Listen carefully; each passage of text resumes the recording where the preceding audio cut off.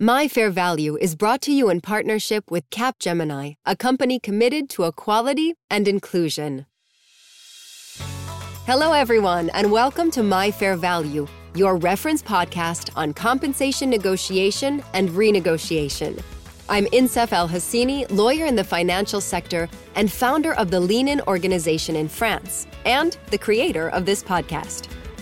My Fair Value is intended for all women, regardless of your lifestyle and status and your geographic location. Our objective is to help you develop your self-confidence, and this is done by teaching you to determine your fair value on the job market and how to take it up with your hierarchy, recruiters, or clients in order to be able to defend it effectively. Are you ready? Then it's time for this episode. Learning to defend your fair value. Some time ago, I read the following quotation. People know your value, they're just hoping that you don't. I must confess that this sentence resonated so much with me that it sounded like a slap in the face, and at the same time, I found it so liberating. Indeed, how many of us constantly question our own value when we're not being respected as a human being?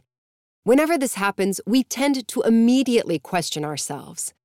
When you're a woman and you're criticized for vocalizing, claiming, and defending your fair value, the first thing that comes to mind is, maybe I was too assertive?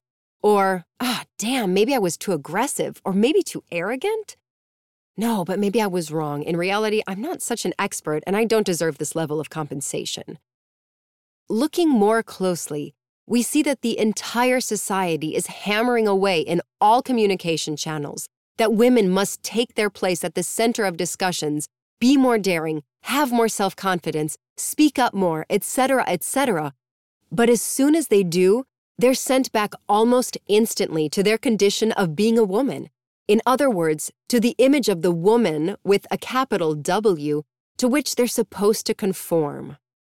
This Wonder Woman who works as if she didn't have a child to raise, who raises children as if she didn't have to work, who is sure of herself but who's careful not to be arrogant, who's daring but who knows how to stay in her place, who's the mother of 3 but who has managed to maintain the waist size of a 14-year-old girl, who knows how to measure and defend her fair professional value but who accepts nonetheless to be underpaid, well, because you understand at the moment it's complicated. And, of course, a woman should not be money hungry.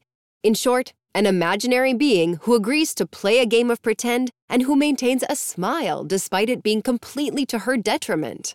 So, breaking news, ladies, you're never going to be that Wonder Woman, and you will never be able to please everyone. Many have tried, but no one has ever succeeded. Not because they've not been determined or persevering enough, but because this is simply humanly impossible. So, when you're face-to-face with a recruiter or an employer who refuses to recognize your fair value, your skills, your expertise, and your experience, despite the fact that you have demonstrated, explained, and argued with facts and in a rational way, you are not the problem. It was not you who mis-explained, misunderstood, was arrogant or aggressive. It's just that you are confronting someone, an individual who has fully understood and measured your true worth, but who is trying to make you doubt it and convince you to give it up. Remember, people know your worth. They just hope you don't know it.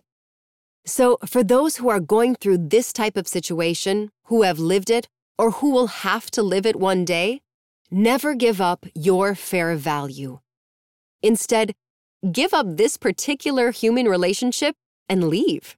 Knowing when it's time to leave is a real quality, yet often many of us fail at this. And on the contrary, by defending your fair value and by refusing to be underpaid, you have participated in the deconstruction of an ancestral pattern where the contribution of women is undervalued, and as such, you can be proud of yourself because you've done your part in the fight for equal pay. Let's learn from the past and together create a new present and a future where the gender pay gap will be a bad memory for the next generations of women. And for that, we must learn to refuse, to say stop, to leave and to defend our fair value. African-American writer and feminist activist Alice Walker said, "The most common way people give up their power is to think they don't have any." You have just listened to the last episode of My Fair Value.